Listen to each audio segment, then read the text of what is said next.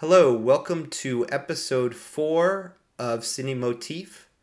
My name is Patrick Alaka, And I am Jason Konigsberg of PanandSlam.com. and we're going to be talking about action heroes on this episode, just the evolution of how they've changed through the years. Yep, and this is what made you want to pick this topic. Yeah, so I was watching a few Schwarzenegger movies recently. You actually got me Total Recall for my birthday, and I watched that, and it just made me think about like how action heroes have changed and like why I feel like that was kind of like the golden era of action heroes, and it just made me start thinking about like what happened to them, and then I started thinking about like, well, how did what happened, what was before Schwarzenegger, and so then yeah, I just brought it up to you, and we were talking about it. How they evolved, the action hero, how it evolved from what it was to when it, our golden era. Probably our golden era, we would consider that because it was our childhood, I think, growing up in the 80s and 90s, the heyday of Schwarzenegger and Stallone. And then to a lesser extent, I guess, Bruce Willis, Van Damme, Jackie Chan. But yeah, action heroes have been a big part of movie history and movie culture. And I think that has changed dramatically in the past 20 years, because I don't think you could just throw a face, with a gun and say he's an action star and guarantee, the way you put Schwarzenegger's face on a poster and give it a title and give him a gun and you've got yourself, guaranteed box office numbers. I don't think it works like that anymore. I think maybe if the said actor has a cape or a gimmick or a costume or, a mask, then that's what sells. And then maybe someone else could go underneath that mask and cape and cowl and continue to, crank out big box office $100 million hits. So the game has changed significantly. Yeah, well, movies in general have changed significantly, where you're lucky that if someone actually goes and sees your movie. So I think That that's is also what's true, changed. yeah. It's That is a no big longer factor. about, yeah, Hollywood seems to no longer care about the star. They more care about like, does it have a built-in audience? Like comic books or books, and like anything that's an adaptation seems like to be the only thing most of the time that gets made, whether it's a remake or it's an adaptation of a TV show, adaptation of a book, adaptation of a comic. Yeah, that's probably 90% of stuff, I would say, I agree. nowadays. Remakes, reboots, sequels. But yeah, it's just, and like you said, adaptation, even going back to think of Lord of the Rings. Then later The Hobbit. And at the same time as Lord of the Rings, there was the massively successful Harry Potter franchise. So yeah, and that was action. Right. Okay, that Yeah. was, that was action for the 2000s, what, Schwarzenegger and Stallone were for the 80s and 90s. So yeah, that was action. That was a blockbuster. So Yeah. I mean, it actually kind of makes me sad the way we're talking about it, because I do but you think love that the it's... Harry Potter movies. I like some of them. I love the Harry Potter books. I would say I like maybe 50% of the movies, and the other half I hate. Okay. So, I enjoyed the Harry Potter movies. In fact, I like the earlier ones. The first, I would say I really liked the first four. I remember Goblet of Fire was the fourth one, and I thought that was really good. Then after that, they sort of became hit or miss for me, at least. So see, and I like them after 4. I like them from 4 onwards, kind that of. was So, when John Williams stopped doing the music. That was when I felt like they sort of just became more. And this is something that we could talk about, I guess, focus group oriented and more just like directed by committee and not, Chris Columbus or Alfonso Cuarón, who I know did the first 3 Harry Potter movies, those 2 different directors. They kind of had their own personal stamp and their own personal vision on those films. And it just, yeah, then afterwards it felt more like it wasn't a director's vision. So I guess it's like, what do you prefer? But if those later adaptations were more faithful than the book, then I guess that's, yeah, that's important. what did it for And that's me. okay. See, and for me, who didn't read the books, that didn't mean anything to me. Right. But anyway, All let's right. we could definitely, I still want to do a podcast on adaptations because I think that would be interesting, but why don't we get into our topic. So, I mean, we honestly, right now I have Swashbuckler, but as the first action hero. But I honestly feel like we could even go back to Charlie Chaplin days if you want to talk about like the slapstick type If action. you You know, want to count him as a hero, is he an action hero? I mean, he Is was. Buster Keaton an action hero, or Harold Lloyd? Are they action heroes? I would say they at least planted some kind of seed for movies that have like characters that do that type of action and stunts and things like that. Like Harold Lloyd hanging from the clock and everything. Right, and They're- safety last. Yeah, yeah. Yeah, exactly. So I would say they're not true action heroes, but they definitely planted the seed for action heroes. I So feel we don't have like to when really I first, get into them, but yeah, when I was first discovering, those silent movie stars, I guess around college time, I was really it made me think the one actor that I thought had the most in common with Buster Keaton or Chaplin or any of them was Jackie Chan. And he's certainly, a very international action star. So, it made me think of them. So there's definitely a connection. And I'm sure Yeah, that, for sure. I'm sure Jackie Chan would admit that those, silent movie stars influenced his style. So, yeah.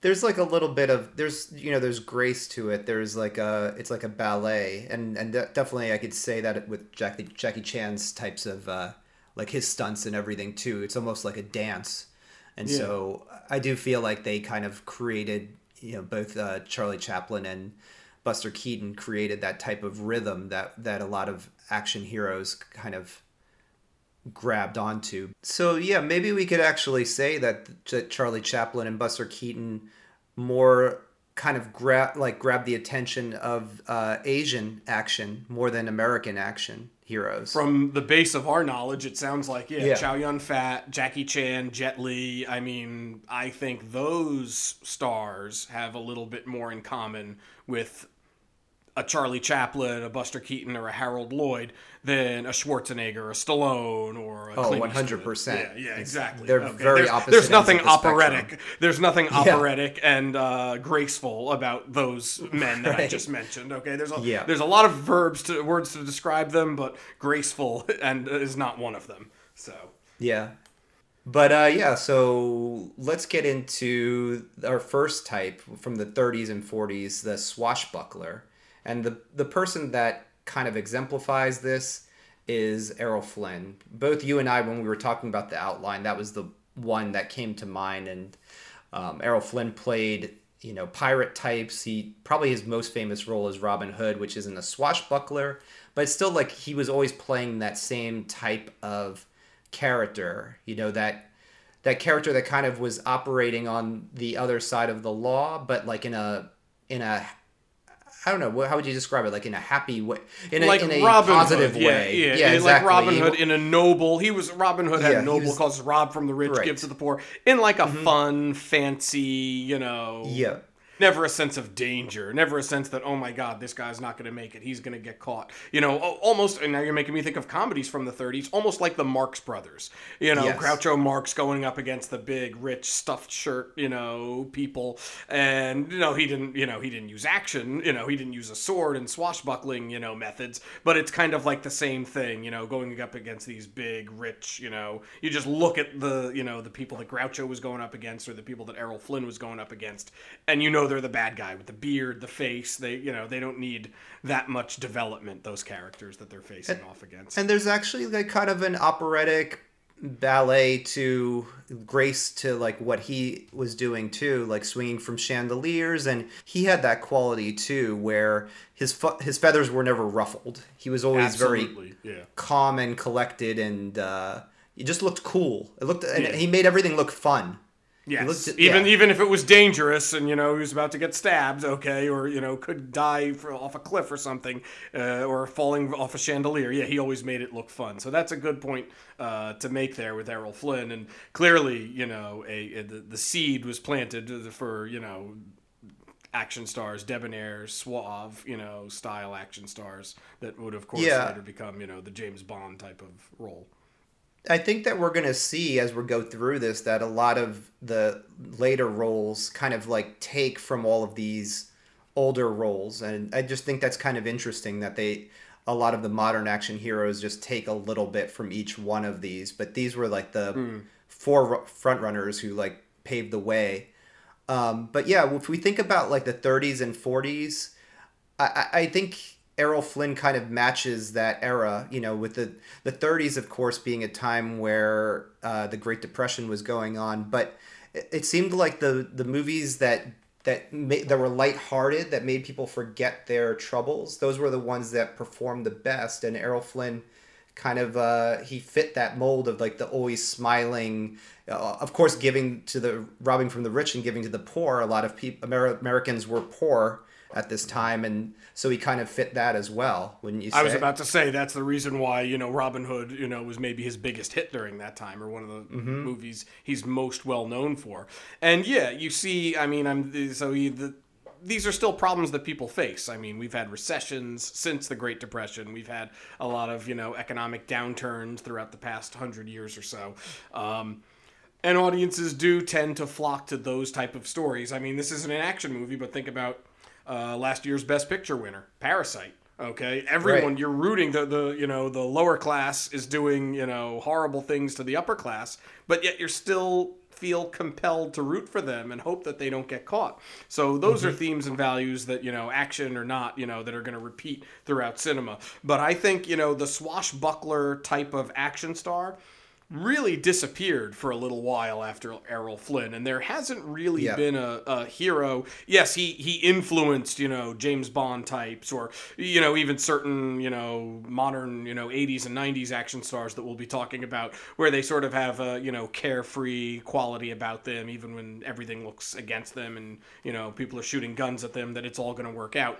But I would say that, you know, the most famous recent descendant, direct descendant of the Errol Flynn swashbuckling hero, I would say would be Johnny Depp as Captain Jack Sparrow, because there haven't been a lot of pirate hits, there haven't been a lot of pirate movies that were successful, and he, of course, you know, Pirates of the Caribbean became a huge success for Disney, and, you know, started a huge successful franchise, and that's clearly, I mean, if Errol Flynn were alive today, that's a role that he would have played. He could have done that in his sleep, I'm sure, and was very influential on the Pirates of the Caribbean movie and how Johnny Depp's character was, you know, to be played. So we could also, of course, say that Indiana Jones, the character, was influenced by Errol Flynn in a way.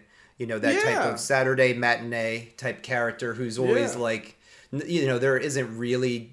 I mean, there was more danger with Indiana Jones, but it's still like kind of like everything was done with a wink. Yes. So, and those movies took place in the 1930s. So during the era when Errol Flynn was the box office superstar. So yeah, that's a good point. Yeah, absolutely. There's comparisons there for sure. Yeah. And then I guess we could start talking about, you know, what happened after the 40s or mid 40s, obviously, you know, with World War II. I feel like that's where Errol Flynn kind of went out of style, I would say, that type of character. Because I guess the world was changing, and there were serious threats to our lives. It wasn't, you know, the bad guys weren't, you know, to be taken lightly around the late 30s, 40s, and then throughout the 50s, of course, with the Cold War.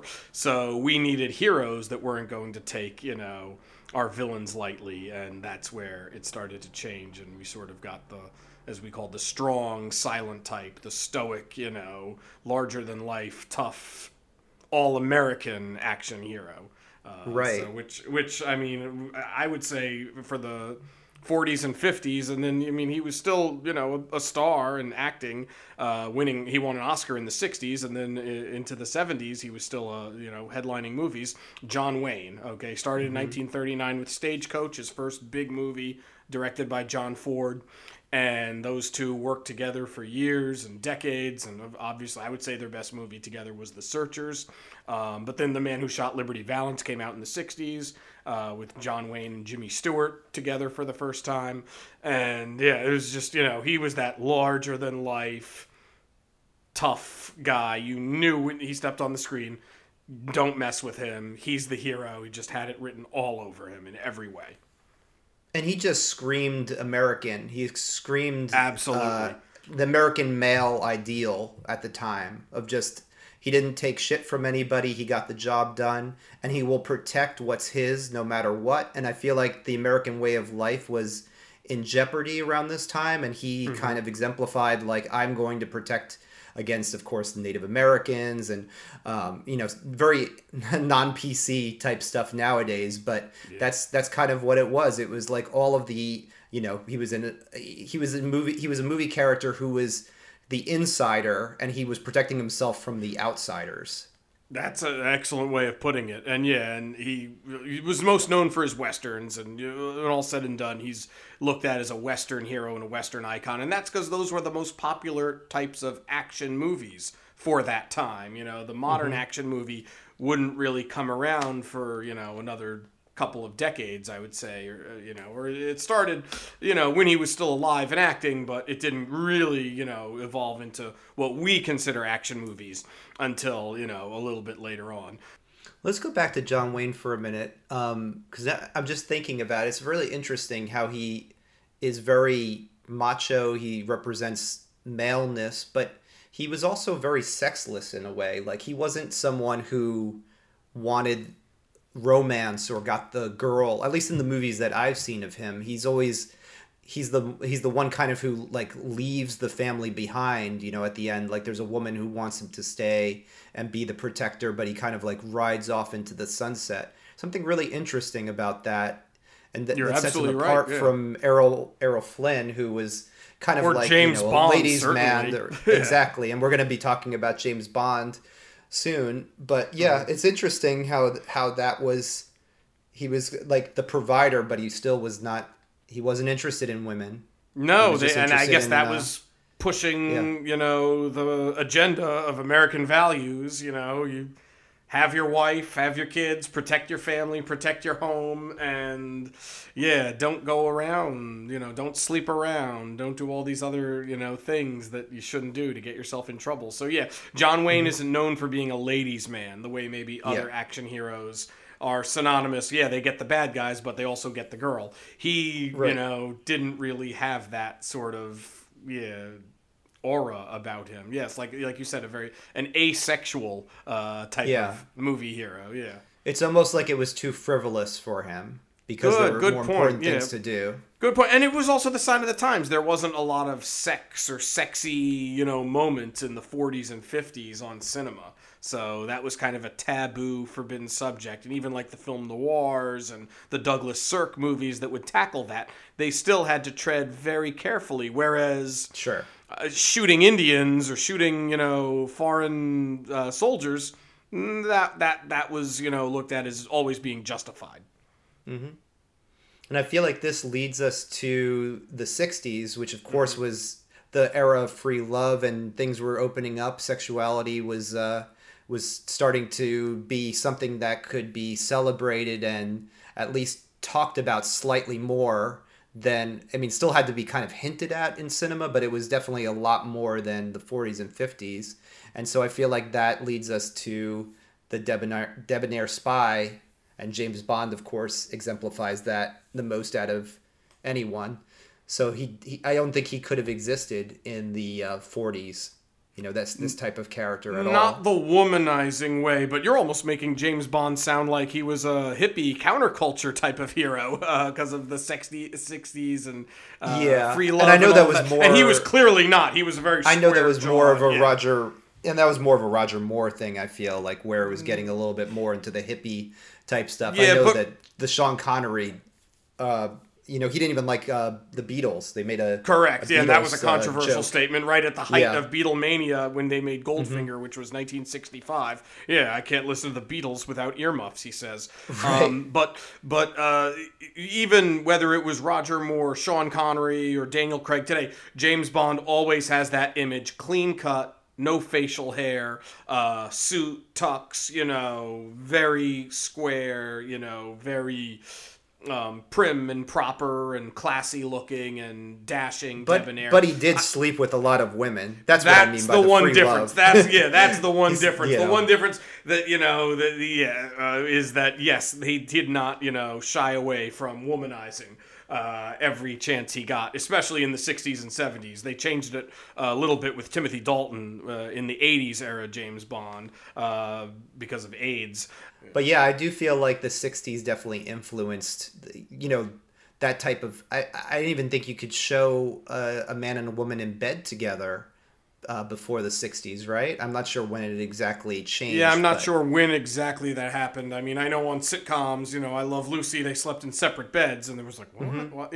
So, yeah, but movies, I'm not entirely sure. What was it? The Hays Code, right? That's what it was. That eventually the Hays Code, went, there was a code that, all movie studios had to follow, or their films could not get released.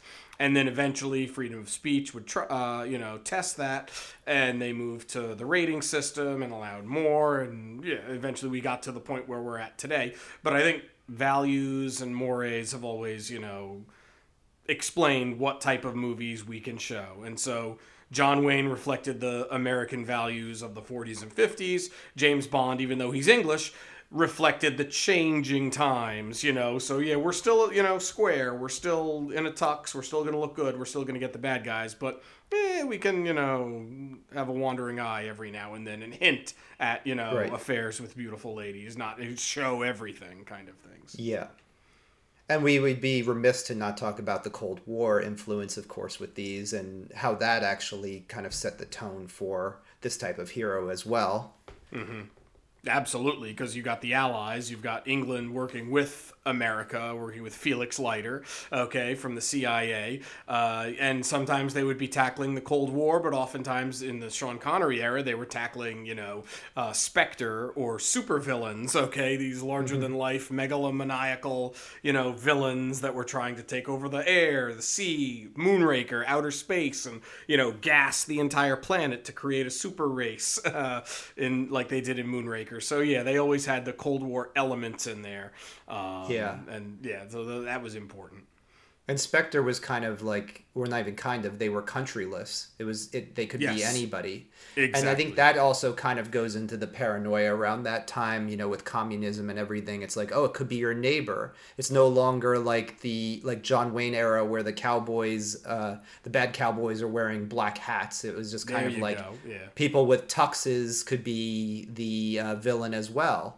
They could be suave. They could be cool. Working for them. Yeah. Yeah. Or like The Spy Who Loved Me, where the Russians had to work with, the British Secret Service to topple the agents or the undercover agents and find them. So, yeah.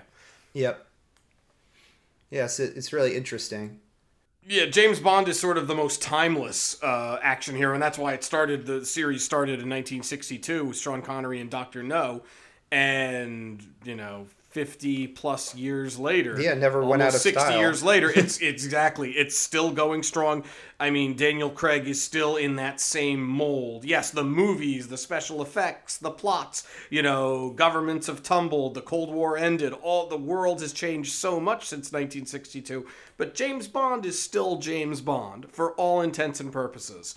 And never mind the numerous clones of James Bond through the years as well. So it's not even just... Even if Bond movies just stopped, it's like the influence is insane in modern movies, like how many copy the formula. So I mean, Indiana Jones, you mentioned him. Spielberg said that was a huge influence on him, and he almost directed a James Bond movie before he did Raiders of the Lost Ark.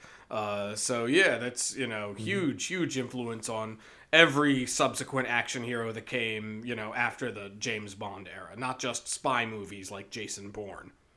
Yeah. And then, so that leads us to the 70s and 80s where things get like a lot more gray. I feel like things are going from very black and white to now we're getting into really, really gray areas with like the vigilante movies and the rogue cop movies, the characters who start taking the law into their own hands because the law won't protect them or doesn't represent them anymore. So we've got movies like Death Wish, we've got movies like Dirty Harry. Of course, Clint Eastwood and Charles Bronson are the ones that kind of exemplified this, but this has also been a character type that I feel like hasn't really gone out of style, and but it did get more into style in the 70s for sure. And in the James Bond world, even though villains could be anybody, you still had like the government that you could trust, and all these countries had like a force of good that was working with Bond most of the time. Whereas the vigilante, it was like the whole system is screwed up. Nobody, you can't trust anybody. You can't trust your own cop friends or. But that goes with the changing times, of course, with like the end of the 60s and everything, all of the protests and all of the changing views of cops and how corrupt it is. And I feel like that really got started at the end of the 60s. And of course, we got to mention like the Charles Manson killings and everything. Mm-hmm. There was kind of like an end of innocence. Yeah. And it was like, the dawning of these serial killers, and, people wanted vigilante justice. Don't you think? Like, people didn't care about giving Charles Manson due process. I mean, nobody gave a shit about that. Yeah, absolutely. And Clint Eastwood was speaking for those people as Dirty Harry. He was, speaking for them while this guy killed, 3 women and 2 children. Like, we're gonna give him a trial. We're gonna, we're gonna let him go because I, stepped on his leg a little too hard and made him tell me where his victims are. So and that's kind of what Dirty Harry exemplified. And obviously, it stood the test of time because it still has imitators today. It's still relevant today. And like you said, I think movies started to change. I've always said from 1967 to 1982 was kind of like the new age, the new wave of cinema in America, where the maverick directors like the Spielberg, Scorsese, Francis Ford Coppola really started taking over Hollywood. And I think they made the most interesting movies then, because even a movie like Dirty Harry or The French Connection, those were in the same vein as the important films of that time, like, let's say, Network or The Graduate or Bonnie and Clyde, okay, where the movie started to talk to the people and reflect civil rights, women's liberation, all the Vietnam protests, all the things that were going on. They started to reflect people's values, and movies were actually really talking to people in a way that they needed to hear, that they had never heard before and never gotten from the movies. Whereas John Wayne was always telling them, it's going to be all right, we've got this. And that's where John Wayne was still acting in the 60s and 70s. But his films, he was older, yes, and his films just weren't as relevant as these other, new directors, new actors, new stars, and the stories they were telling that were really, speaking to American audiences in a way that movies never had before and kind of haven't since. Yeah, it felt like your grandfather's values were being exemplified by John Wayne, and there was that sense of just, get with the times. And they were probably our grandfather's favorite actors. Were probably John Wayne or the people of, from that Jimmy Stewart, for example, people like that. So, And also we've got to say, of course, that their censorship had just kind of gone out the window at this point, and so directors were able to tell these stories. Maybe they would have told them earlier if there was less censorship. We don't really know, but good point. That also was a big thing. And I do feel like these types of characters paved way for, of course, like what I want to call, I guess, the modern action heroes, or even though they're not so modern anymore, they still kind of fit that mold. The Schwarzeneggers and the Stallones of that time, of the 80s. And they were still larger than life heroes. Mm-hmm. Like, I feel like if, certainly movies were much more white in the 30s, 40s, and 50s when Errol Flynn, John Wayne, and Clint Eastwood, 60s into the 70s, Clint Eastwood was when they were the biggest action stars of their time.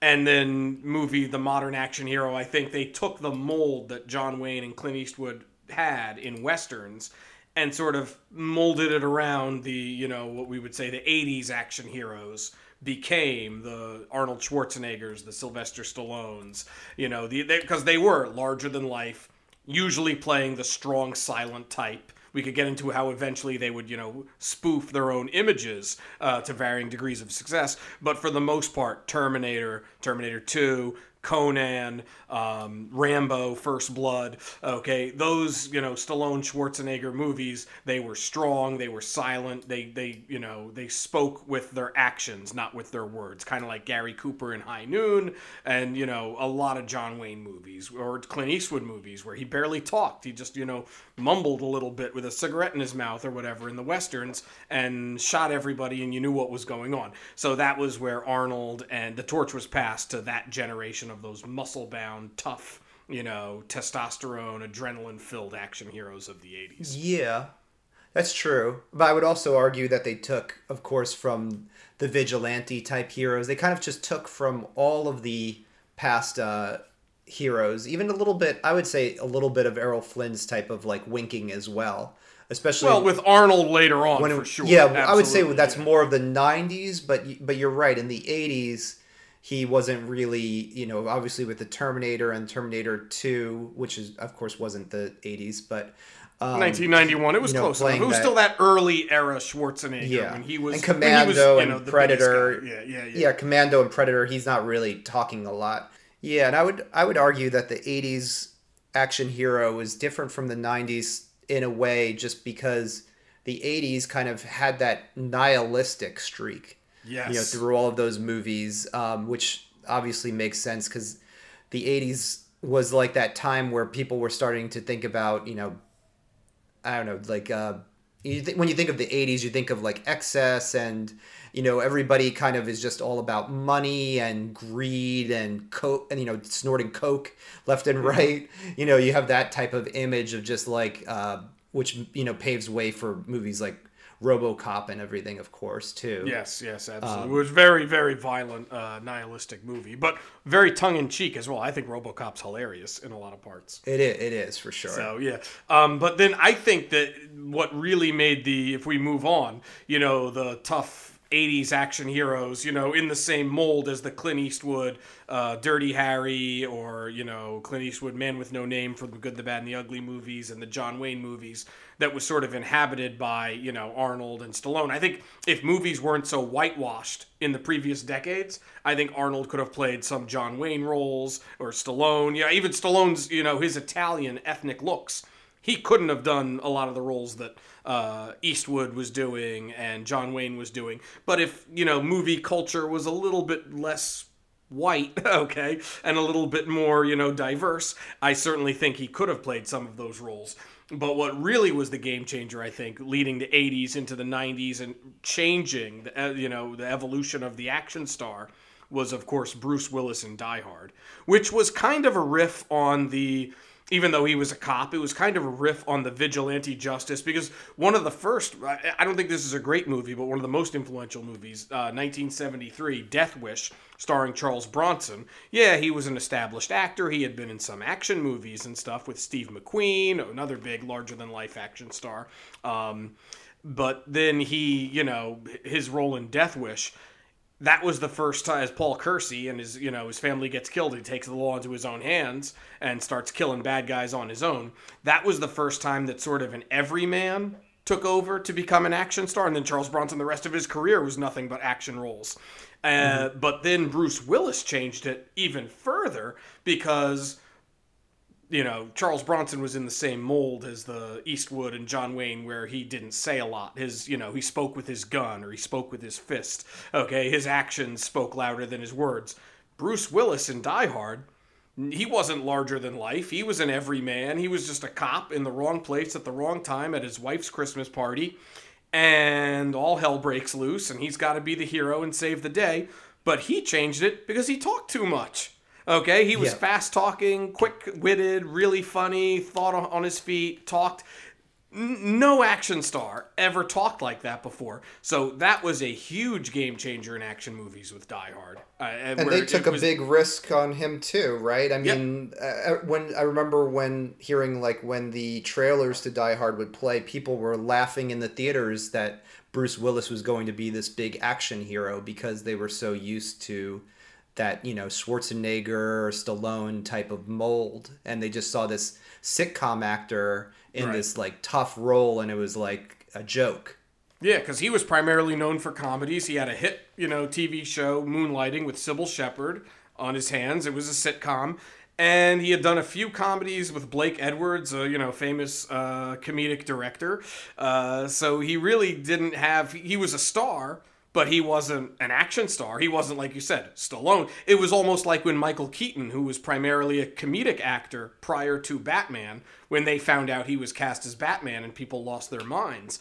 He was one of his biggest hits prior to that was Mr. Mom. And it's interesting that like this era, like the 90s, I feel like that's the big difference. Is it's much more tongue in cheek, and I think he helped start that for sure. I do think Schwarzenegger around the same time was doing it. Stallone, I feel like kind of like rode their coattails, honestly, and didn't do it as effectively as the two of them. I agree. Yeah, well, I mean, they saw how movies were changing. And I think Schwarzenegger, well, what we know about him now, I think in the 80s he was macho, violent, R-rated, bloody, violent, commando, kill everybody and ask questions later and, all that stuff. But I think he wanted to change his persona. I guess it started with Twins. But he wanted to, broaden his brand. Schwarzenegger had become such a household name, such a big star. He wanted to cash in even more of that. And so he did Terminator 2, which is a much friendlier, even though it was rated R, it was a friendlier, lighter, R-rated movie than the first Terminator, or certainly than Predator or Total Recall, which came before it. And then... next came Last Action Hero, which was a big flop, but that was a big PG-13 movie. He was trying to, broaden his, fan base and allow kids and families to buy tickets to go and see him. And yes, eventually we know this was all him trying to get into politics, and he eventually became the governor. But he wanted to, I think rebrand himself as being the bigger action star, and the only way to do that was to get a bigger audience and to go, more family-friendly PG-13 route.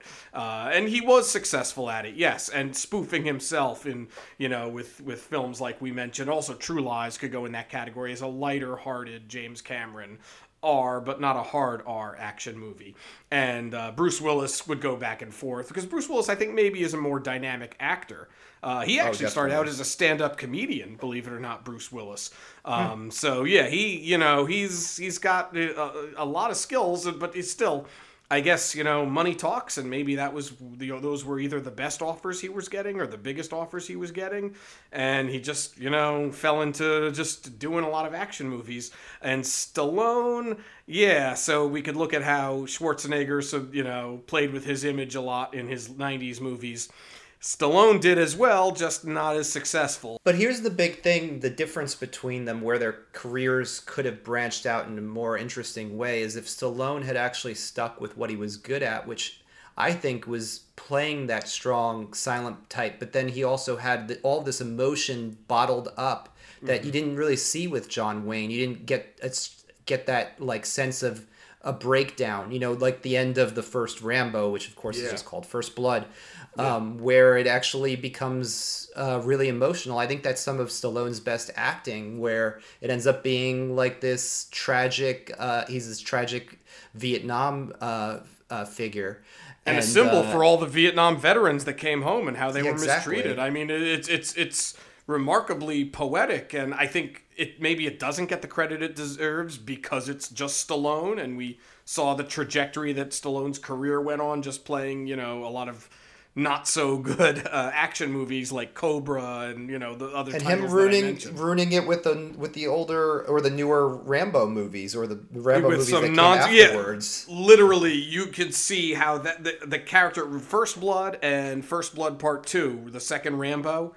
There's almost nothing in common with those movies except the character, but the character he turns into a war machine, killing machine. He turns into the John Wayne going back to Vietnam to save POWs out of the jungles and kill all the Vietnamese that he can, but he's still betrayed by his government in that movie as well. So it does throw that into the mix as and it was a huge hit.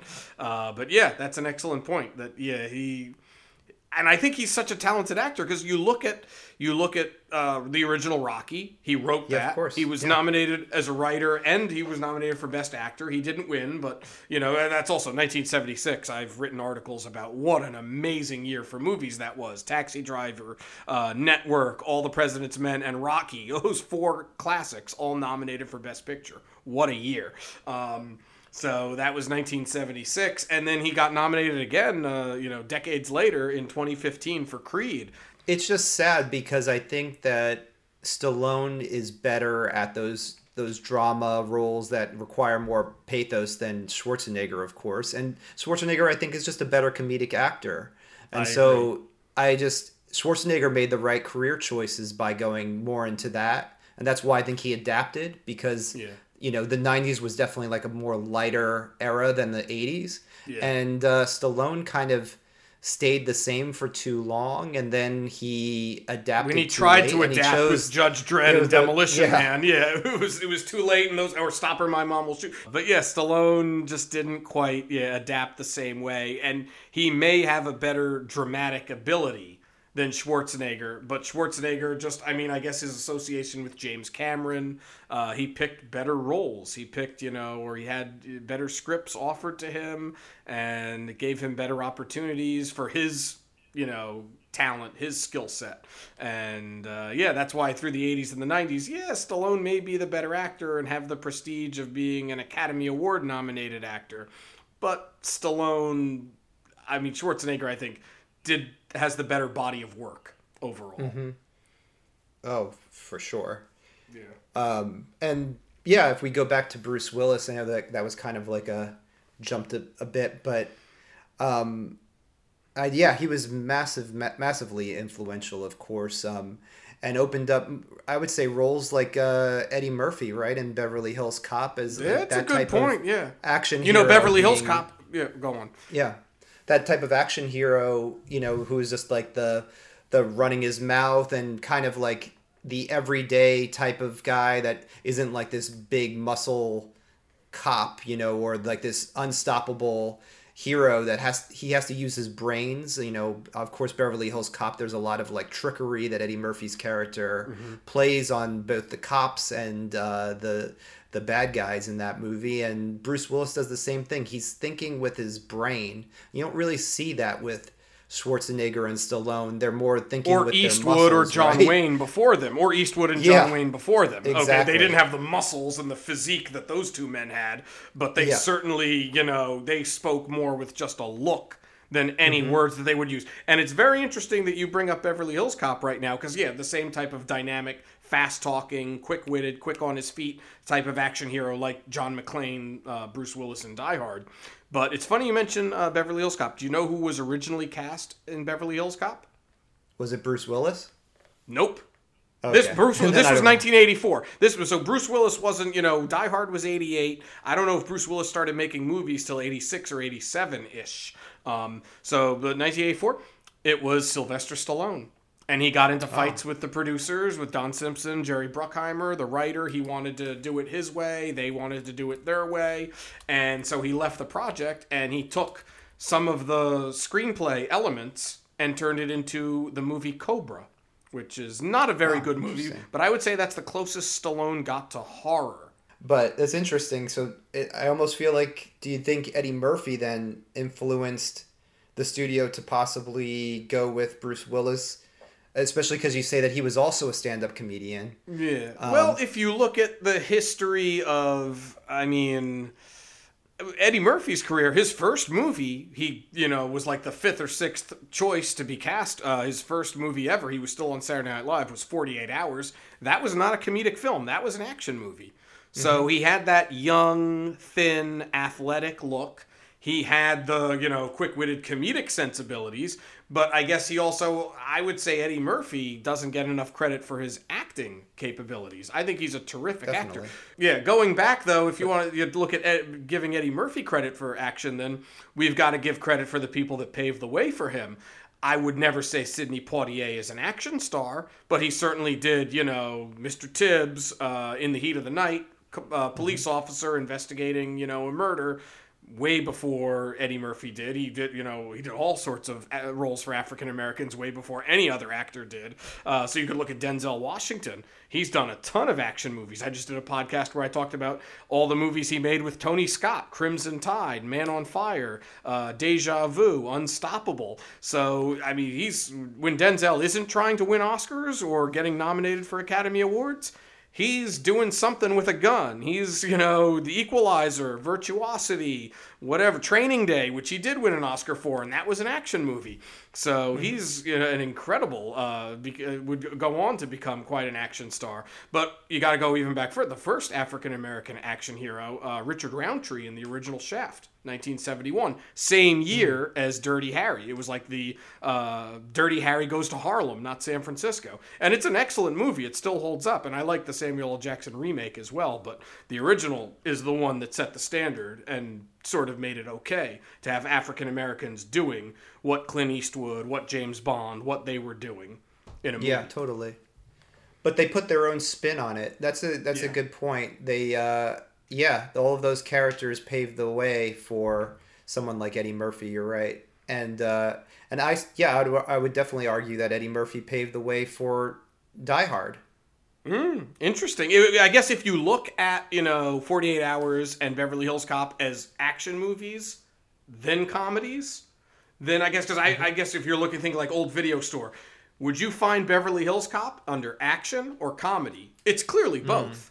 But if it's comedy first, then, okay, a little bit of a loose interpretation. If it's action first, then absolutely, Die Hard, Bruce Willis would not be what it was if it wasn't for Eddie Murphy's performance in Beverly Hills Cop. So that's a very good point to make. Yeah, that's and I never made the connection until this conversation. But Eddie Murphy gets thrown out of windows and everything. He gets beat up in the first Beverly Hills Cop. So he's not he's not to the extent obviously that Bruce Willis gets beat up in Die Hard. No, his feet aren't bleeding as he's stepping on glass, and also he's going rogue. Remember, he's on vacation. He's investigating his friend's murder in Beverly Hills. True. He's not a Beverly Hills Cop. He's from Detroit. Okay, but he's on vacation in Beverly Hills to try to find out what happened, why his friend was killed. And that's the plot of the story. That's the whole mission. Right. He's taking on these drug dealers. Killed his friend. So it clicks a lot of the checks there, that we've got. Yeah. Everything but the strong silent type. He doesn't have that. Definitely not. There's nothing silent about Axel Foley.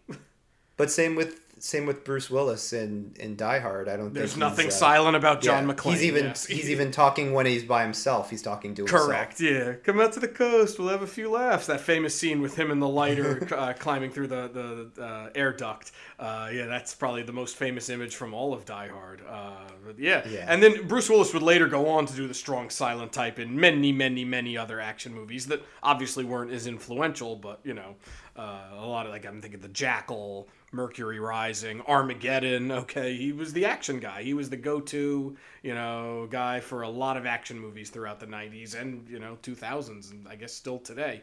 He's one of those guys who's I guess in the Nicolas Cage boat. He's still acting. It's just I haven't seen a lot of the movies that he's done, or maybe they're going direct TV, direct to DVD nowadays. Like Wesley Snipes, huge action hero in the 90s as well. Or Nicolas Cage, Steven Seagal, who we could talk about later.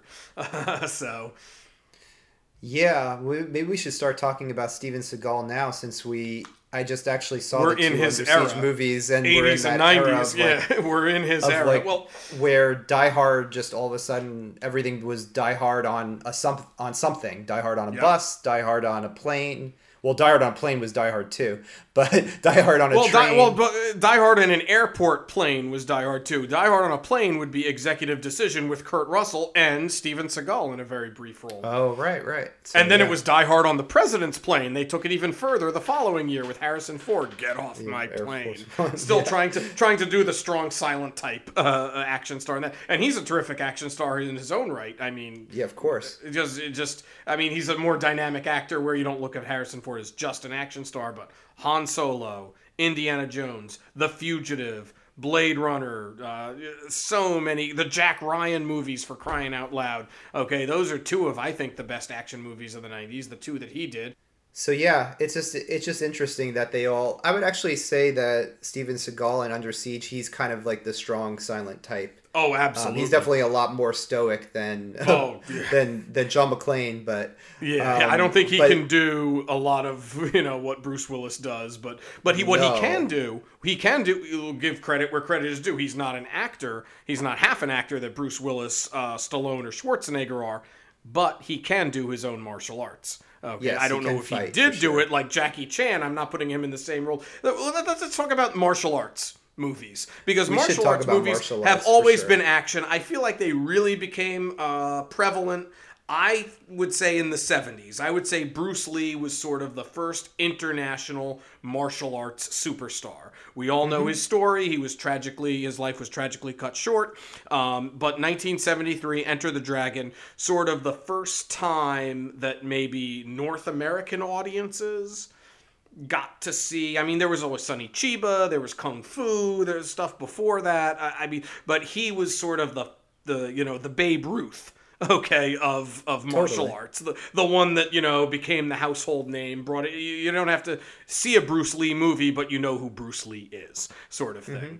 So that he brought martial arts to the forefront, and they never really went away. It's kind of like ebbs and flows. There's moments where martial arts is super, super popular throughout the 70s, 80s, 90s, and 2000s, and then they sort of die down. They're still making martial arts movies, but nobody really cares as much. So, I mean, Bruce Lee, big martial arts superstar, not that larger than life superstar. And you could look at, Jackie Chan, Jet Li, who we've talked about a lot already. They're sort of in that same mold, but not Asian. I mean, Jean Claude Van Damme. I know you haven't seen Bloodsport, but my God, that is one of the best martial arts movies I've ever seen. And I'm not saying Van Damme is a great actor, but it's an incredible true story, and he does a really good job playing that part. And that launched him into career as sort of a mini Stallone or mini Schwarzenegger. Schwarzenegger had Terminator, Van Damme had Universal Soldier. All right, it's kind of a ripoff of Terminator. But it's still fun in its own '90s tongue-in-cheek sort of way. But yeah, you mentioned martial artists, and we talked about Jackie Chan a little bit. I feel like we should talk about Jackie Chan some more, just because I do feel like he was one of those guys that dominated the '90s for sure. Obviously, he Well, was the popular mid in to the late '80s. '90s, He was yeah, the popular in mid, the '80s too, and the '70s. correct. But I feel like he really crossed over with like movies like First Strike, which I think was '97. Now, I believe that was '97. Yeah, Rumble in the Bronx. I mean, a lot of his movies were made in China and then just dubbed and brought over and released through it by an Poorly American dubbed. studio. Yeah, Rumble in the Bronx, Super Cop. I love Super Cop. I think that one's a lot of fun. Yeah, First Strike is really good, I and really then I like guess that one. he had a huge hit in 1998 with Rush Hour. Him and Chris Tucker. And another one you could say Chris Tucker is in the same mold as Eddie Murphy, but not nearly as good. And Yeah. yeah, Rush Hour. I guess because Rush Hour was such a big hit, then he started to make more American movies in America. And the Tuxedo, they weren't nearly as successful, but the Rush Hour series was pretty big in the late '90s and 2000s. What's funny though is that I think Jackie Chan he kind of plays with all of these types of characters, like the swashbuckler. I feel like he has Definitely. parts of that.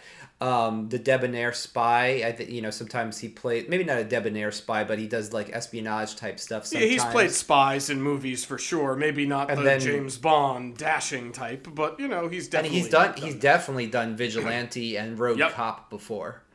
Yep, So yep. it's And interesting he's done that, talkative, and he's goofy. He always has a sense of humor. To me, it's yeah. like, there's certain, I don't know, Carlos Santana. You could just hear one or two notes of Carlos Santana and it's different. I'm not saying he's the best guitarist, but he has a unique sound to his guitar that other, guitarists don't seem to duplicate. It's just he really stands out. Jackie Chan, I think you could say that about his martial arts style. Jet Li's a little darker. Chow Yun Fat's a little more violent. Okay, and someone else, I mentioned him, but we could mention him with martial arts because I know he's some type of black belt in several different martial arts. Of course, would be Wesley Snipes. Wesley Oh yeah, Snipes of can do course. okay. Blade. That's a lot of him when it's not CGI. It's, he was a younger man then. I'm sure now he's older and he doesn't, move as well, and he also doesn't pay his taxes. But anyway, he certainly, but he can do his martial arts. Him and Van Damme and Steven Seagal, for, say what you want about them personally, say what you want about them as actors and their acting ability. I actually think Wesley Snipes is a terrific actor. Just look at White Men Can't Jump. Okay, there's no martial arts, no action in that. Okay, but I think it's a terrific performance. So yeah, he can act, or he used to pick good roles or get offered good roles that allowed him to really display his acting talents. But yeah, he also can do. That's usually really him doing the martial arts choreography in his movies. Yeah, and so yeah, I think we talked about the 80s. Now we're talking about the 90s mostly. And I feel like all of these characters that we're talking about, most of them kind of like exemplify the fact that the 90s was just a time of prosperity. Everybody was kind of happy. It just seemed like the country was cool. And you could just see that, that shift where even these action movies, the majority of them are not like super dark movies. Yeah, even if they're dealing with like dark subjects, I feel like they all have like kind of like that humor and that winking and they're a far Jackie cry Chan from Dirty Harry. They're a far cry from exactly. French Connection or Parallax View or Death Wish. I mean, Death Wish is a gloomy, grisly, dismal movie. Okay, yeah. It's almost too like you want something to perk you up in that. But I also think when action movies started to change, and we could talk about we are talking about the evolution of the action star. I think, and a perfect example of this is the summer of 1993. Arnold Schwarzenegger. His big movie, his biggest movie at the time, coming off his biggest hit, Terminator 2. This was his follow-up to Terminator 2, was The Last Action Hero. And it flopped. The reason it flopped? Because it came out a week after Steven Spielberg's Jurassic Park. Schwarzenegger did not get defeated by another movie star or a bigger action star or bigger muscles. He got defeated by CGI. And movies were changing and evolving. Then 3 years later, flash forward to 3 years later, the biggest movie of 1996 was Independence Day. Eraser, I don't even think was in the top 5 or top 10 highest grossing movies. And that was his big action movie of 1996 for the summer of 1996. And this time it came out a few weeks before Independence Day, the number one movie, but it lost at the box office to Independence Day, Mission Impossible, Tom Cruise, big action star as well, and this was where he was just starting to become the action star with Mission Impossible, which would become his, signature franchise. But Mission Impossible, lots of CGI in those action scenes. Twister, tons of CGI. These were all movies that came out in the summer of 1996, the same time Schwarzenegger's Eraser came out. He didn't lose to Tom Cruise because Tom Cruise was necessarily a bigger movie star. He lost to Tom Cruise because Mission Impossible had the bigger CGI action scenes. And the Independence Day had more CGI. And Twister had more CGI. That was what killed the action star in the 90s. And that's why his receipts weren't as good as the 90s went on. Same thing with Stallone. It's not just because Stallone was picking Stop or My Mom Will Shoot and Judge Dredd. It's because Stallone didn't matter as much. People wanted to see Armageddon or Deep Impact or, Men in Black, Independence Day, whatever. I'm thinking of the biggest movies of each summer, during those years. So Stallone wasn't relevant. Schwarzenegger's name wasn't selling as much as Dinosaurs or, the White House blowing up, okay? It was city-sized alien spaceships. That's what killed the action star. That's a good point. Yeah. No, that's a really good point. And then it moves into, and then where you get the next action star, he was already an action star with Speed in 1994, but 1999, Keanu Reeves, they melded CGI with, steampunk, sci-fi, noir elements, and martial arts elements, and Keanu Reeves had The Matrix, and that set the tone for what action movies, and I guess the preface for comic book movies, even though The Matrix was not based on a comic book, but it sure looked like a comic book movie, okay, would lead into the 21st century. Yeah, you're right. It became much more about spectacle. I would say that's really what it was. It was just like Yeah. all about spectacle, and it no longer. I would say actors no longer mattered as much at Correct. all. I mean, Like not Keanu's even just great. action. Yeah, yeah. Keanu is a great actor. I mean, people make fun of him. I think he's very good at what he does. Yes, he does maybe have a limited skill set, but he was great in Speed. Great action movie. Die Hard on a Bus. It was a Die Hard clone, just in a different scenario. Mad Bomber, Dennis Hopper was great. Okay, but then yeah, you put him in that, and Bullet Time was the star. Keanu was just bending and saying "whoa" and looking at a spoon. Okay, another actor could Totally. have done that, and it might have been as successful. It might not have. I do think Keanu had a style and sense about him that worked, but he certainly didn't need to. He wasn't the Bruce Willis talking too much type. He wasn't the Arnold Schwarzenegger, Clint Eastwood, strong, stoic, larger than life, intimidating figure. You know, he was sort of an everyman punk hiding behind a computer, very 90s, working in a cubicle, very 1999, okay, and then dissatisfied with his life and uncovers, he takes the pill and uncovers this whole new world, and he opens his eyes for the first time. So there's a lot of philosophy with that, and The Matrix captured how a lot of Americans felt in 1999 before the Y2K, when, like you said, it was a time of prosperity. Clinton economics, everything was good in the Clinton era. 2001, September 11th. We didn't think something like that could happen in real life. We thought that could only happen in a Bruce Willis movie. So, very, very different world, and it reflected that. But I do think that there was a bit of a renaissance and with these types of movies that we're talking about, with Keanu Reeves, of course, with John Wick and everything, where it was getting back to that type of like brutal type of action. Agree. Yeah. And then also even I would say The Rock, who I would say he's one of the only action stars where you could put him on on the billboard and he'll get people to sit and watch the movie. He's one of those few that are left. And I guess Yeah, Keanu I guess Reeves it's just a shame. Yeah, it's just a shame But yeah, that his movies aren't on the same level Yeah. as Schwarzenegger's 90s, 80s, and 90s movies. But yeah. Yeah. But it's interesting because The Rock came out of like that CGI garbage fest that was The Mummy Returns and then The Scorpion King. And then he kind of started doing movies like Walking Tall and The Rundown and Be Cool. I love The Rundown. Yeah. Even like But movies like Rock also started, Dwayne Johnson started with a fan base coming from wrestling. And we know Hulk Hogan, a lot of wrestlers have tried to cross over from wrestling, WWE, into acting. And none were that successful. Certainly none as successful as The Rock, Dwayne Johnson. And I think factors are he got his name attached to some franchises. He got his name attached to some known products like Jumanji.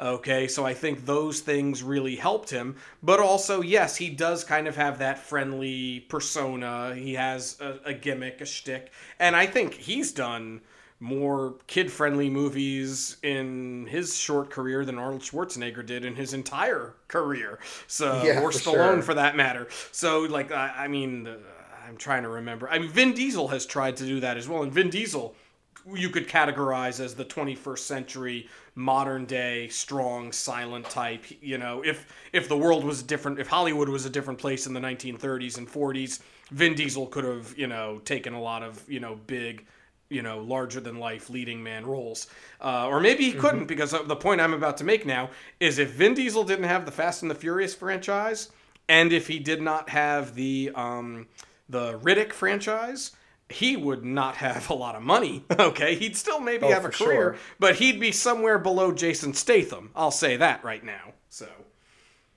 Yeah, no, the best thing for his career is when he got back into the Fast and Furious franchise because he, well, you're not familiar with these, but he actually wasn't in the second one or the third I did one. know that because he thought he was then- bigger than them, and him Right. and Rob Cohen, the director, were going to go off and do Triple X, and they thought that was going to be the next James Bond movie, and I just think and start the next James Bond franchise, and I think it's so ironic that, and I did like Triple X for the record, I just think it's so ironic that movie underperformed, and he decided not to come back for the sequel, and they got Ice Cube instead, and then he ended up realizing I'm not making money here doing all this other stuff. So he ended up coming back to the Fast and Furious franchise, and that's kind of maybe other than Mission Impossible with Tom Cruise, the closest, or the Bourne franchise with Matt Damon, the closest thing we have to a modern day James Bond. They've made 9 of these movies, and they show no signs of slowing down. They seem to get bigger and bigger, and with a ethnically diverse cast. And yeah, Vin Diesel certainly is not like The Rock, where he's the talkative one. I know these movies enough to know that he does play the strong silent type.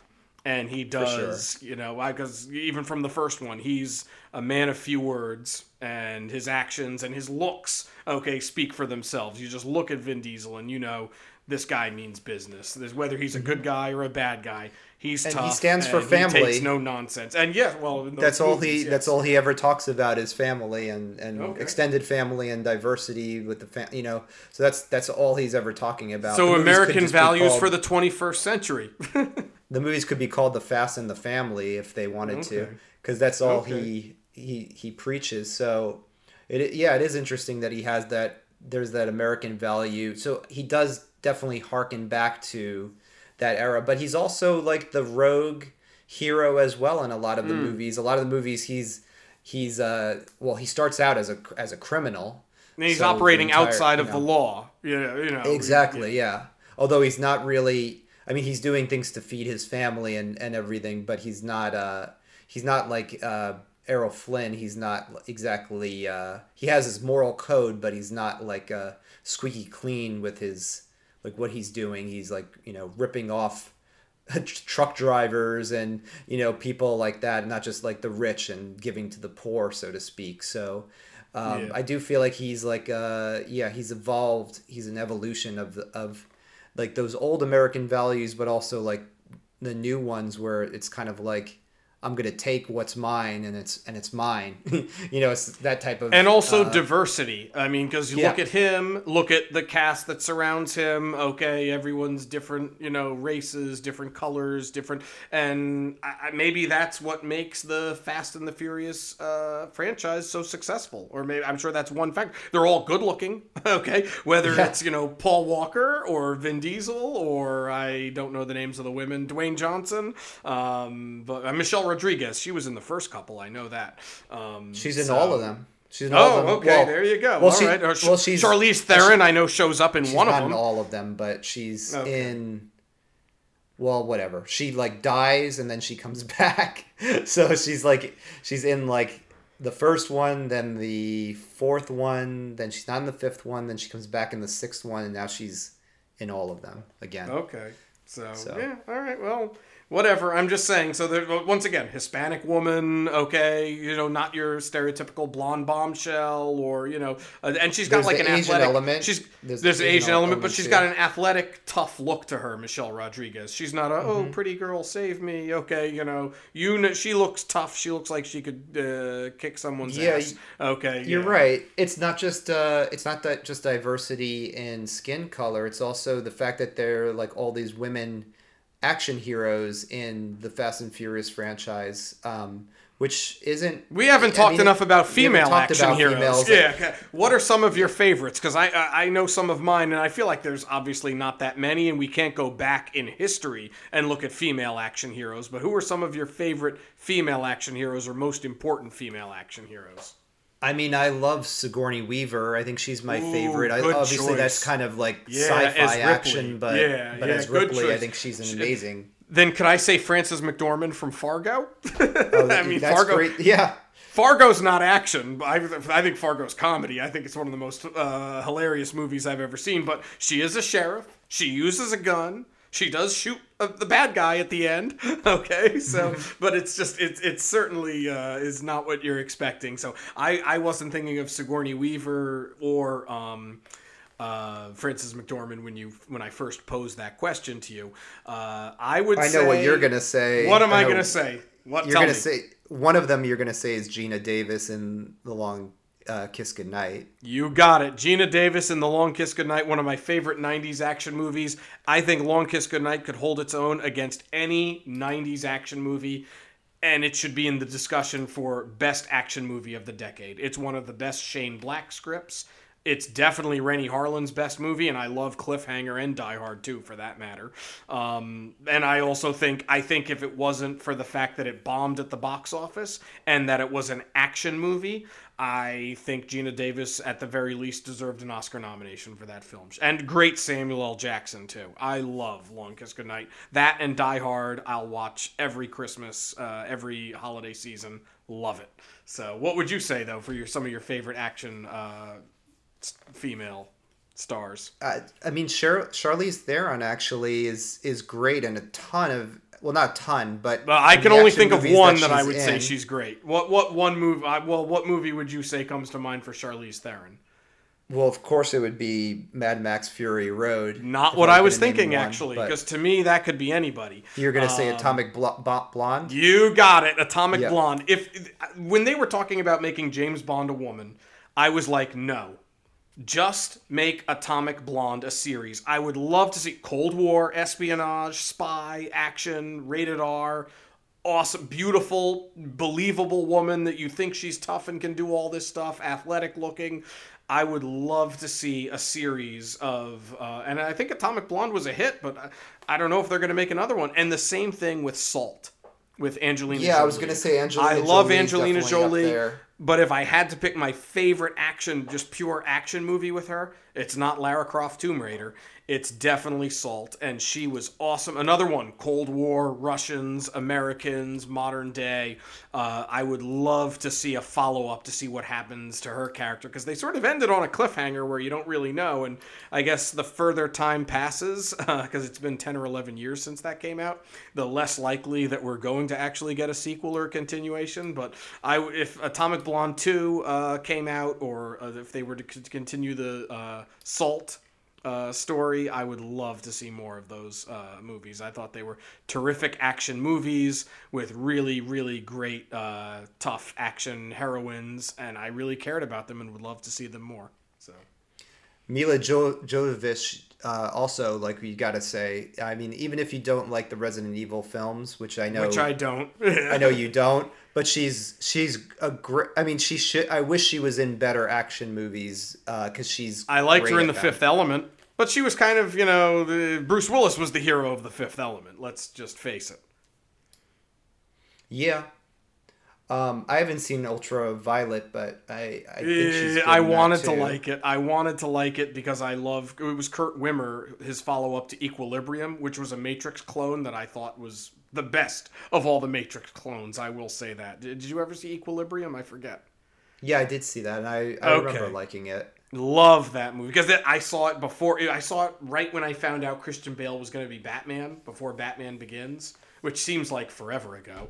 And I guess it was. I was in college. And I saw that. And with him coming out of the car with the guns and the gun kata and the martial arts in that black Matrix-looking trench coat, I was like, okay, this guy can be Batman. This guy, I am ready. I can't wait to see Christian Bale as Batman.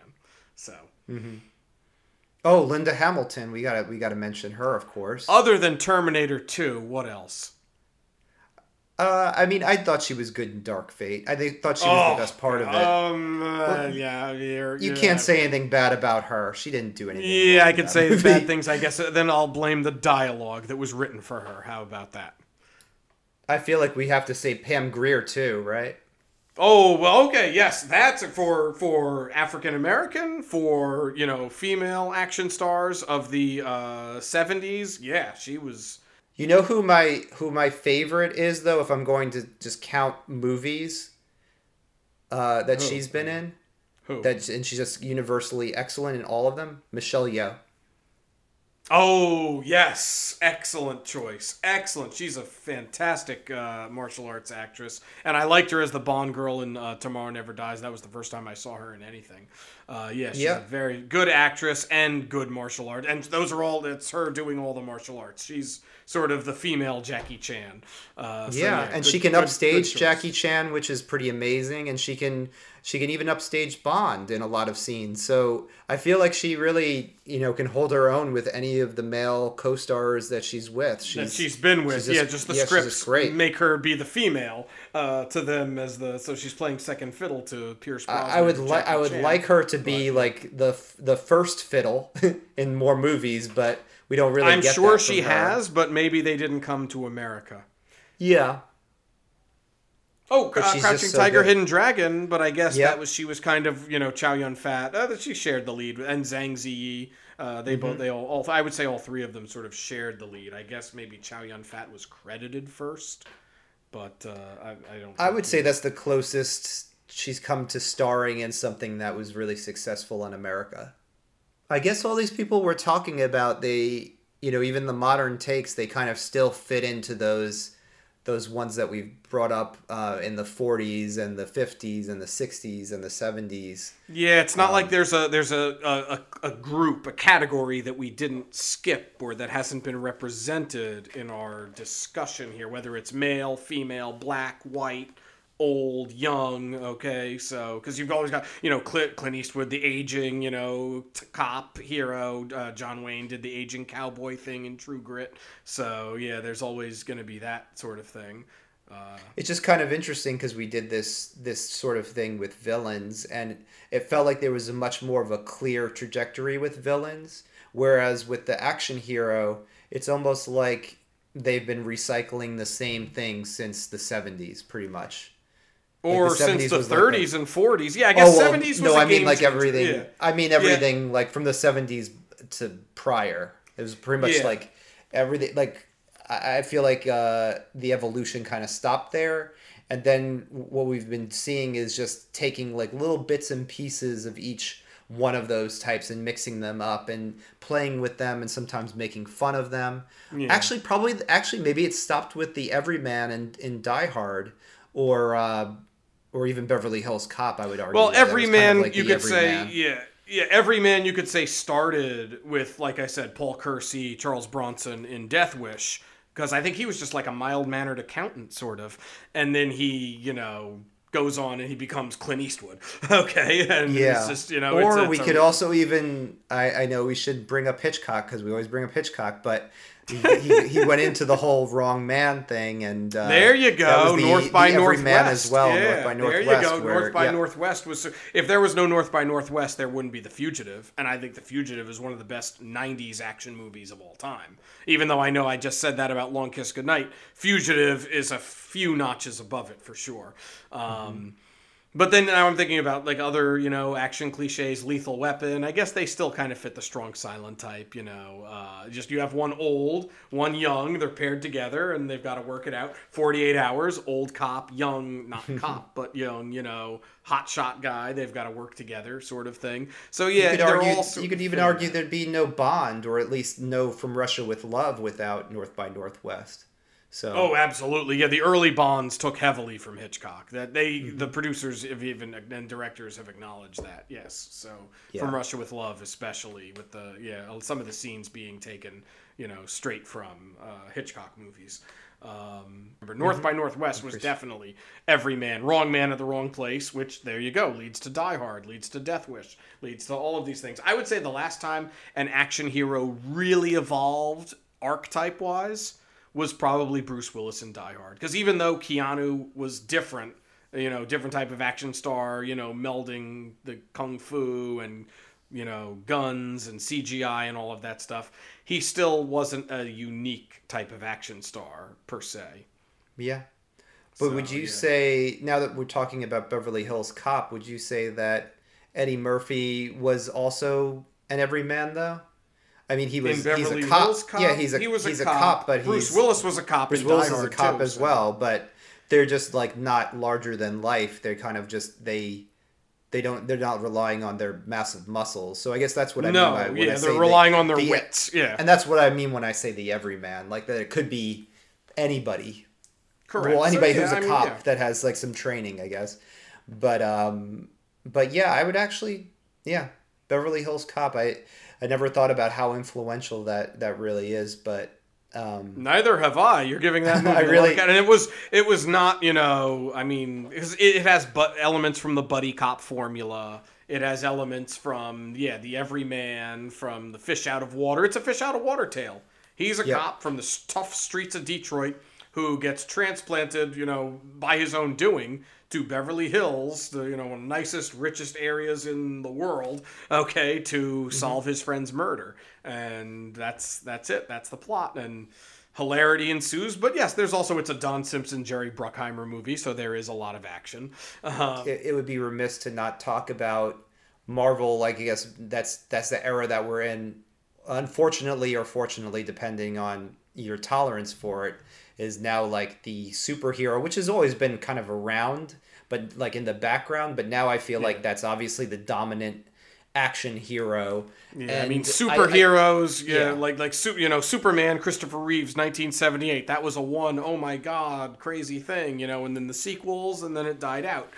Batman, same thing. Then it became a joke with by the time Batman and Robin came out, and it died out.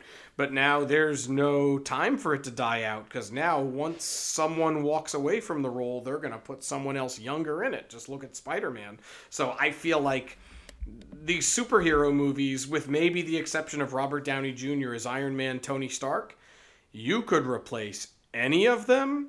And maybe Chadwick Boseman, obviously, but that's for reasons not really, that's right. for, exactly. Reasons out, the tragic reasons. I kind of think that it's kind of crazy how it's musical chairs almost with these blockbuster movies now, because you could have anyone be almost, other than those two Marvel characters, Black Panther and Iron Man, I think you could throw anyone into anything and no one's going to care, and it's going to make money, and it's like as if the actor doesn't matter. Yes, you still need to have a good actor, a gifted, trained, talented person underneath the costume, to handle the, real emotional, non-action scenes. But they don't need to be Schwarzenegger. They don't need to be Bruce Willis. They don't need to be a draw. They don't, a big box office draw. They could be, who knew who Tom Holland was until he was Spider-Man? Right, exactly. So, Tobey Maguire was established. Tobey Maguire had big movies under his belt before he was Spider-Man. Okay? And the worst thing I would say about the whole, what you're describing with superheroes, is that it's extended to any franchise now. And I feel like with Marvel, it kind of paved the way. But now, or actually maybe even James Bond paved the way, where it's like, oh, the franchise is more important than the actor. Maybe that was the but first if you didn't do a good of job as James Bond, you were out. Okay, but I do feel like now. But I guess my point is, I feel like in our lifetime we're going to see a new Indiana Jones. I don't think so. I hope not. I don't think so. I feel like that ship has sailed.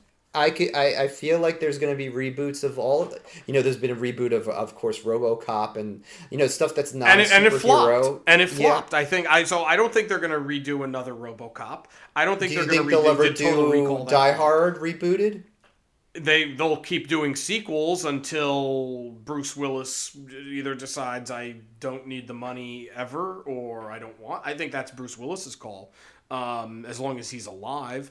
I don't know. I feel like when all these actors retire or pass on, they're going to reboot. I hope not. I don't think anyone could play Rocky besides Stallone. I don't think anyone could play Rambo besides Stallone. Which was luckily, but Rocky's still in them. I like that. I was happy about that. I would say that works. I would say that works if they go that route with John McClane.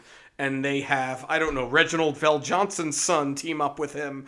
If it's a good movie, like Creed defied all odds, and Creed was a very good movie. So, I wouldn't be opposed to it, but Bruce Willis is still John McClane. I'm okay with that. So I certainly hope they don't. But yeah, it says actors are more dispensable than they used to be. Now, how come Schwarzenegger was indispensable before?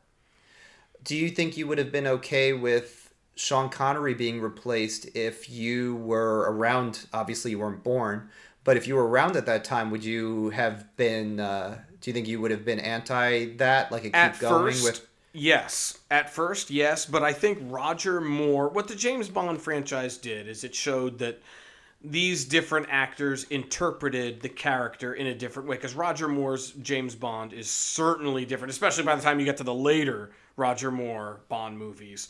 so different than Sean Connery's. Okay, you could say it's good, you could say it's bad. I think I like his interpretation. Okay, I'm not going to say. I mean, Sean Connery, I think, is one of the best, and we haven't talked about him. He could be one of the best action stars of all time because even after James Bond, he did a lot of great action movies.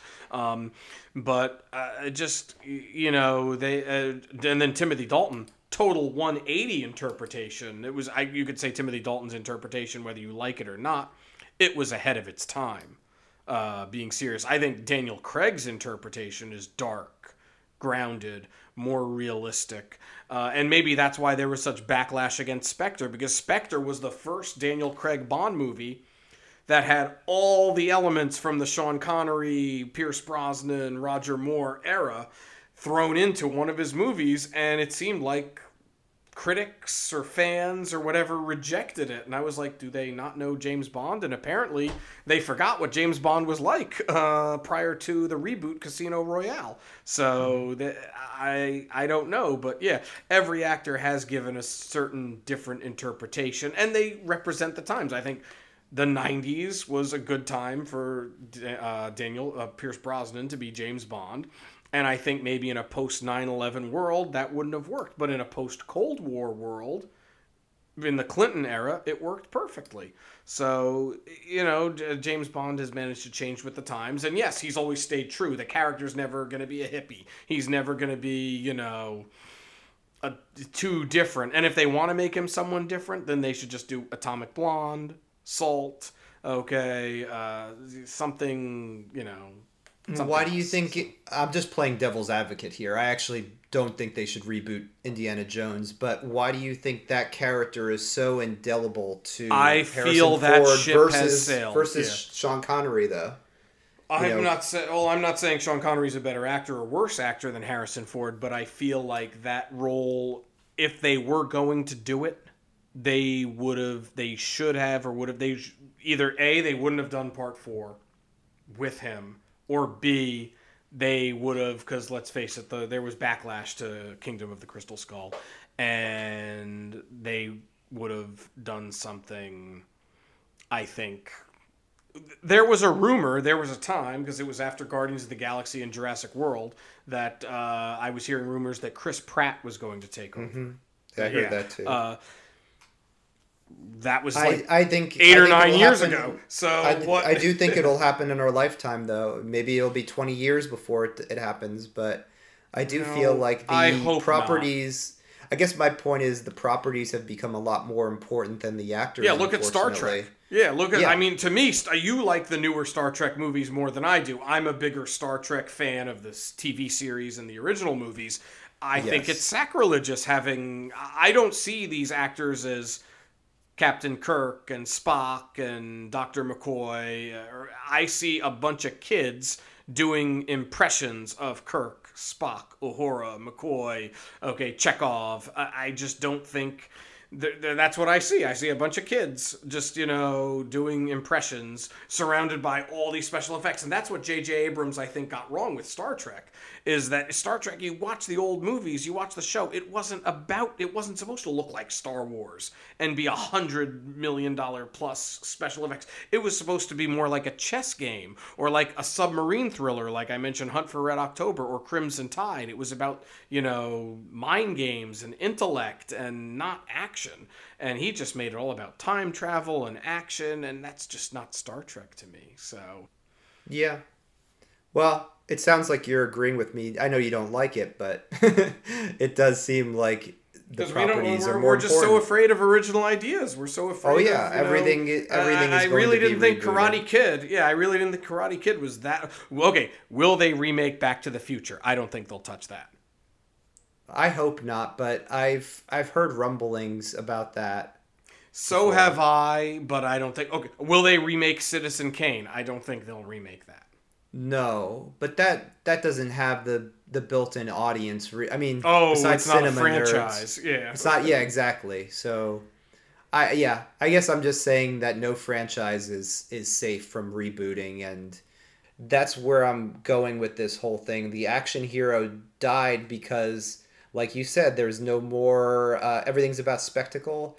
Now we're going towards just reboot after reboot, and superhero franchises where it doesn't matter who's behind the mask or cowl or whatever. Yeah. So that's kind of well, like you could say that started with Batman as well. Look at Batman. Val Kilmer, did it for one movie, and Batman Forever was a big success. So he chose not to come back for it, and they put they put George Clooney under there, who's now a huge star. Then he was still just an up and coming movie star.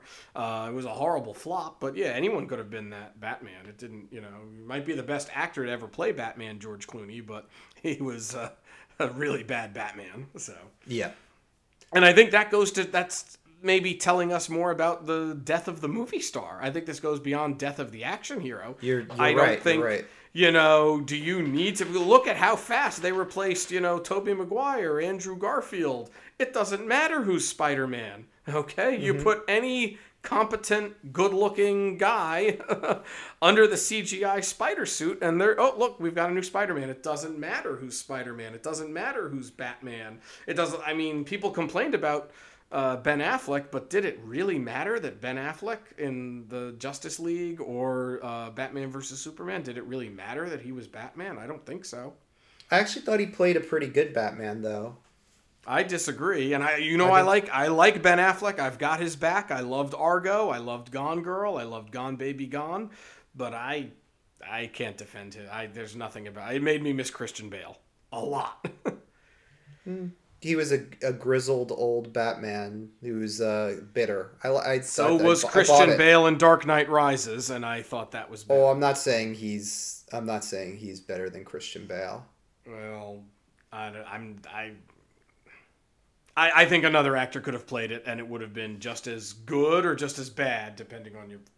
I don't think he wasn't a factor as to why. I'm not going to argue that. No, yeah. For sure.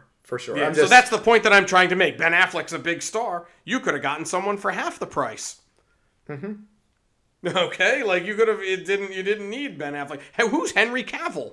Granted, who was Christopher Reeve at the time, but that turned out to be great. Who's Henry Cavill? Okay, you could put any chiseled, fit, good-looking guy to be Superman, and yeah, you're all set. So I thought he was a good Superman too, actually. In Man of Steel, yes. In the subsequent movies, not as much. But once again, I don't think that was his fault. Okay, I don't know. I've got to see him in more things besides just that and Mission Impossible 5 or 6 or whatever it was. Once again, action movie. So I just don't think, I don't think like an actor like Leonardo DiCaprio, if he was up and coming now, I don't think there's going to be another Leonardo DiCaprio or another, Ben Affleck or Matt Damon even. Like it just... The movie stars, really, it's all just properties and or The Rock and reboots, or Dwayne The Rock Johnson. I feel like Yeah, he's still. I think he's the only action hero, or just maybe he's not even an action hero. He's kind of because, like you said, he does the family fare. I mean, sometimes he's an action hero, but he is a star that definitely can carry a movie still. Yeah, he's got a brand. Like Schwarzenegger had a brand in the 90s. He's got a persona that he carries through to each of his movies. So he's never going to be tough and brooding. And, he couldn't have done the DC movies, I don't think. Right. But he is hard to replace. I think he's someone who's irreplaceable in his movies because he kind of makes the movies, and that's honestly because the movies aren't as strong. Yeah, they actually put require a strong him. Personality with a persona like that, like Eddie Murphy, I guess to a certain extent, in his later movies. Yeah, you're right. He's got a persona, and you get that brand. Okay, Schwarzenegger had a brand. You knew when you were buying a ticket to a Schwarzenegger movie, you were getting this. And if you didn't get it, you were like, hey, what, I didn't want, this isn't. Then you got Junior, and people were like, hey, that wasn't, that didn't play on his strengths as well as a lot of his other movies. So I guess what we're saying is in order to be a star nowadays, you actually have to be a franchise in and of yourself. Yes. Which is sad. Good point. It's extremely sad. Yeah, you can't just be a great actor anymore. Okay, yeah. So it's death of the action hero, but it's also death of the movie star. Okay, someone like I don't think we'll see a career like Tom Cruise or Tom Hanks or Leonardo DiCaprio.